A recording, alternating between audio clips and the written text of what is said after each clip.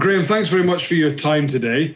In this podcast, we are going to look at the ninth mediation audit and some of the headline stats and things that people need to know. But before we get into the meat of what the audit uncovered and revealed, could you just tell the listeners who are perhaps not familiar with the audit what it is, what it seeks to achieve, but also what its limitations are? Sure, Ben. Well, the CEDA mediation audit has been going since 2003, and it essentially is a survey of the UK commercial mediation profession. So we endeavour to reach out to as many commercial mediators as we can. As many is important because I don't just mean the CEDA accredited or the CEDA panel members.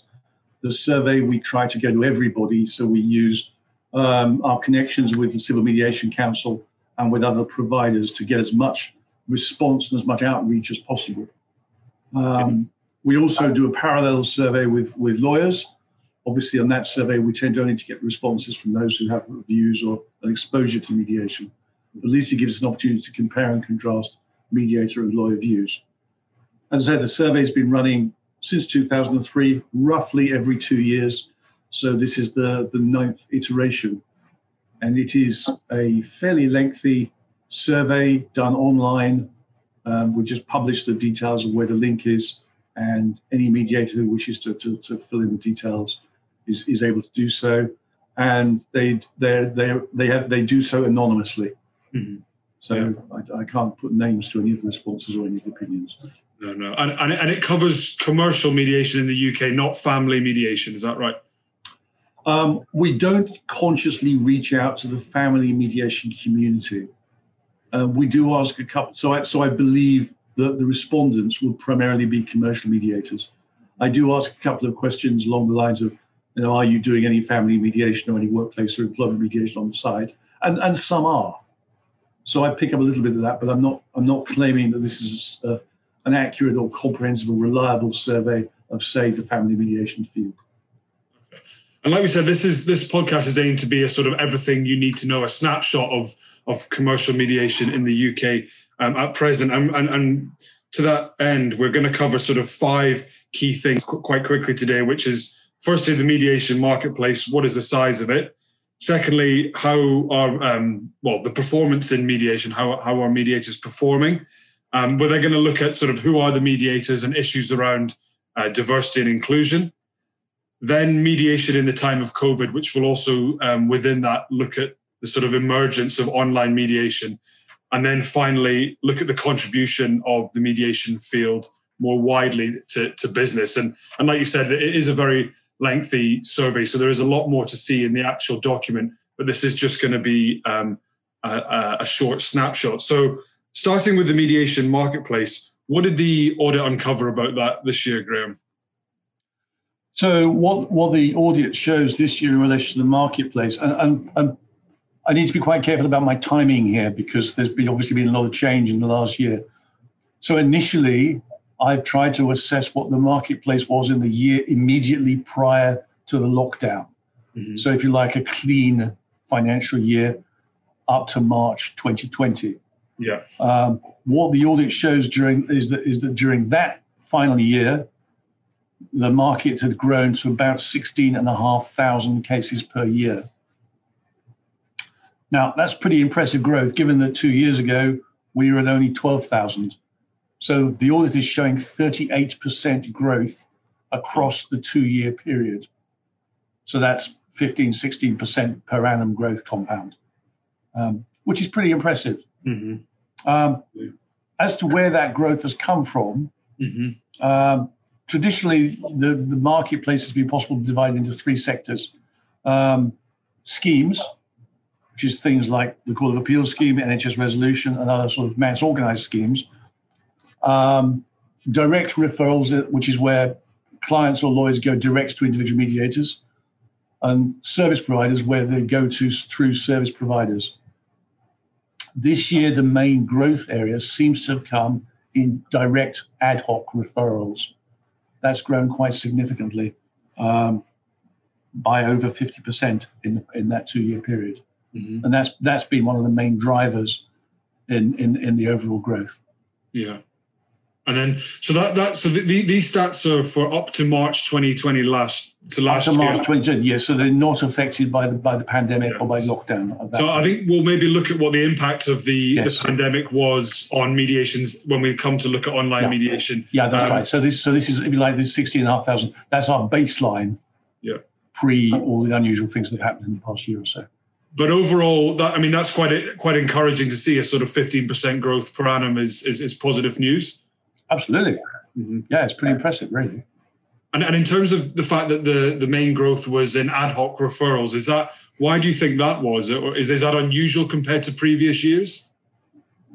No, we've had variations from year to year. So I think 2 years ago, we saw significant growth in schemes, but that was driven by the emergence of a number of new schemes at that time. Some of the large employer schemes, the NHS resolution scheme, that had quite an impact 2 years ago. Now those schemes have continued, but have obviously therefore only grown steadily. Mm-hmm. Okay. I'd probably look at it the other way around. Actually, I'd say it's the important point is that the total market has grown. Yeah. And then it's just a question of the shape of that total figure and how that's changed. Okay. But positive news all around. Yes, indeed. Yeah. Now looking at performance in mediation, what did the audit tell us about the sort of settlement rates experienced in the last few years? Settlement rates in mediation have always been fairly high. And that's been a sort of universal feature of the survey, really going back to 2003. I think the field has reported well over 70-75% ever since then. But in more recent years, the profession as a whole has been achieving far higher rates than that. So the settlement rates reported by mediators for that year to March 2020 was 92%. Wow. Which is extremely high. It's 3% up on the 89% in 2018. And to be fair, that figure includes settlement on the day of mediation, 72% of all mediations, but then another 21% for which mediation claims the credit because good progress was made on the day and the case settled very shortly thereafter. Yeah. So we're looking at 92 to 93% settlement rate in total. Absolutely, yeah, across the whole profession, and as I say, consistently over the years. And when you get into detail of that settlement rate seems quite consistent across the different types of mediation, types of mediator, experience levels. So that looks like a fairly consistent, locked-in pattern. But it's a highly effective process. Yeah, and reporting on that is quite important because obviously, we've made tremendous progress in terms of getting more people to mediate, but I think reporting on things like that is just further encouragement to those who might still be hesitant about the process. You can clearly demonstrate that it is incredibly effective. Yes, you can. You can certainly demonstrate it's incredibly effective there. And of course, that when you then also link that into the statistics about the length of mediations, the typical duration of a mediation is only about 14 hours of professional time from the mediator's perspective. So that rather indirectly speaks to the fact that it's a relatively less expensive process, shall we say, than adversarial litigation that could go on for some considerable period of time. Yeah. So it's incredibly good value for money, shall we say. Yeah, no, absolutely. And now moving on to look at sort of who are the mediators and within that issues around diversity and inclusion. And this is something that you've been raising for quite a while now. When we look at the marketplace and who the mediators are, has there been much change since the previous audit in terms of the composition of the mediators? Not an awful lot, really. There is a stereotype of your typical mediator, which I'm afraid is still fairly true. It's still fairly male-dominated, white-dominated, above average age profile, and that's not changed very much over the years. So that's a sort of long-running pattern. There has been some improvements or some changes over the years, particularly in terms of the level of female representation in the profession. So we now have a significant proportion of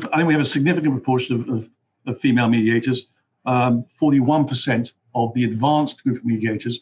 And by advanced group of mediators, they're the ones who are actually practicing. and done a reasonable amount of mediation work. So 41% of women in that group, which is getting closer, obviously, to society, and is also getting closer to what I always see as our benchmark profession, which is the Law Society. Yeah. Not least because they publish some really useful figures. So in the solicitor's profession, 49% of solicitors in private practice are women, although even in the Law Society, that drops to 31% if you're looking at partners. So advanced mediators, 41% women, that puts us ahead of partners in law firms, but still behind society as a whole. Yeah. So moving in the right direction, but still work to do. Moving in the right direction, yes. Yes. Where we're not really moving in the right direction, though, is in terms of ethnic diversity. Non-white mediators, 8% of our population. That compares to a benchmark of 17% across the solicitor's profession. Fairly long-running issue, this, in terms of the lack of diversity in the field. Yeah. And I think the same thing is if you look at any provider's panel, you'll see exactly the same situation. Yeah. There's significant issues there. So one of the things that we've explored, particularly in this audit, which is probably worthy of a separate podcast of its own, Ben. Yeah. We asked the mediators and lawyers quite a few questions to get behind these issues about the lack of diversity in the field. Firstly, did they actually agree that there was insufficient diversity? And we posited a number of possible explanations for that, arising out of some work the CEDA Foundation did in recent years. And we also posited with them a number of solutions. And quite usefully, we've come up with a number of possible solutions that seem to have enlisted quite a lot of support from both mediators and lawyers. Yeah. But that's probably rather too detailed a topic for right now. Yeah, absolutely. I think, firstly, we would encourage people to actually go and look at the report and what was reported on that area and, in depth at some of these initiatives. But I think you're right, Graham, we should do a separate podcast looking at that specific issue, because it is a pretty big one. It is an incredibly important one. So we touched on earlier mediation within the time of the COVID pandemic and also online mediation. So the things we talked about so far in terms of the marketplace was up to March 2020 when the lockdown hit. What was I suppose before the pandemic, in terms of online mediation, I take it wasn't widely used? Not particularly widely used. I was quite surprised, actually, that I got as much as 10% of all cases being done online before the lockdown. But that seemed to have been undertaken by very few mediators. Yeah. So it looks like there were some early adopters, which to some extent reflects the growth in online mediation, particularly amongst those who've been promoting it and promoting training in it. That's been around for a number of years. So I'm not surprised that there are some people who had got with it and started to use it. Yeah. But that picture has changed radically from the end of March onwards. So as I said, we started off with a very small 10% cases being done online. In the period immediately after the lockdown, so between March and September, the total number of commercial mediations fell by 35%. However, 89% of those mediations were conducted online. Yeah. So there was a massive shift from face-to-face to online. Mm-hmm. I suppose, frankly, for me, the impressive figure is the fact that the commercial mediations only fell by 35%. Yeah. In other words, from what was virtually a standing start, online mediation stepped up and kicked in incredibly quickly. Yeah. And were it not for that very swift pivot, no doubt the total of commercial mediations in the marketplace would have been even more significantly lower than it was. Yeah. And does the audit tell us anything about how sort of comfortable both mediators and lawyers were with mediating online, and also their sort of ability to mediate online? Because like you said, there was no choice, and a lot of people, there were some early adopters, but not everyone will have been well versed in it. But do we have any indication of how proficient mediators were in the online space? Yeah, we asked a series of questions of mediators about this. So the first question, how comfortable are you mediating online? I asked mediators and lawyers separately to mark themselves out of 10. Got some interesting results. So the average score for mediators in terms of how comfortable was 6.85 out of 10. Whereas for lawyers, it was lower at 6.1. Yeah. Now, what is interesting looking at the detail is the mediators tended to be either very uncomfortable, and about 20% of all mediators were there, or extremely comfortable at the other end. So nothing in the middle. No. However, when you look at the lawyers, it's a traditional bell curve. There are very few outliers, and everybody is in the middle. Okay. So quite an interesting behavioural difference, it seems to me, between lawyers and mediators. Yeah. And we would expect that ability and comfort to hopefully only get better with time. I mean, and Yes. that kind of leads me on to, do you think that, is there, any indication maybe from the audit or anecdotally that online mediation is here to stay? Or do we think there's going to be a sort of hybrid model between mediating online and in person, depending on the case? I think there'll be a hybrid model, personally, judging from the results of some of the other questions we asked. So one of the questions we asked was we asked people what they liked about online mediating and what they disliked. And as always with open questions and writing answers, you get a whole panoply of responses. Yeah. But there were two consistent themes. What do you like about online mediation? An incredibly high proportion of those responses were about convenience, about flexibility, about ease of access.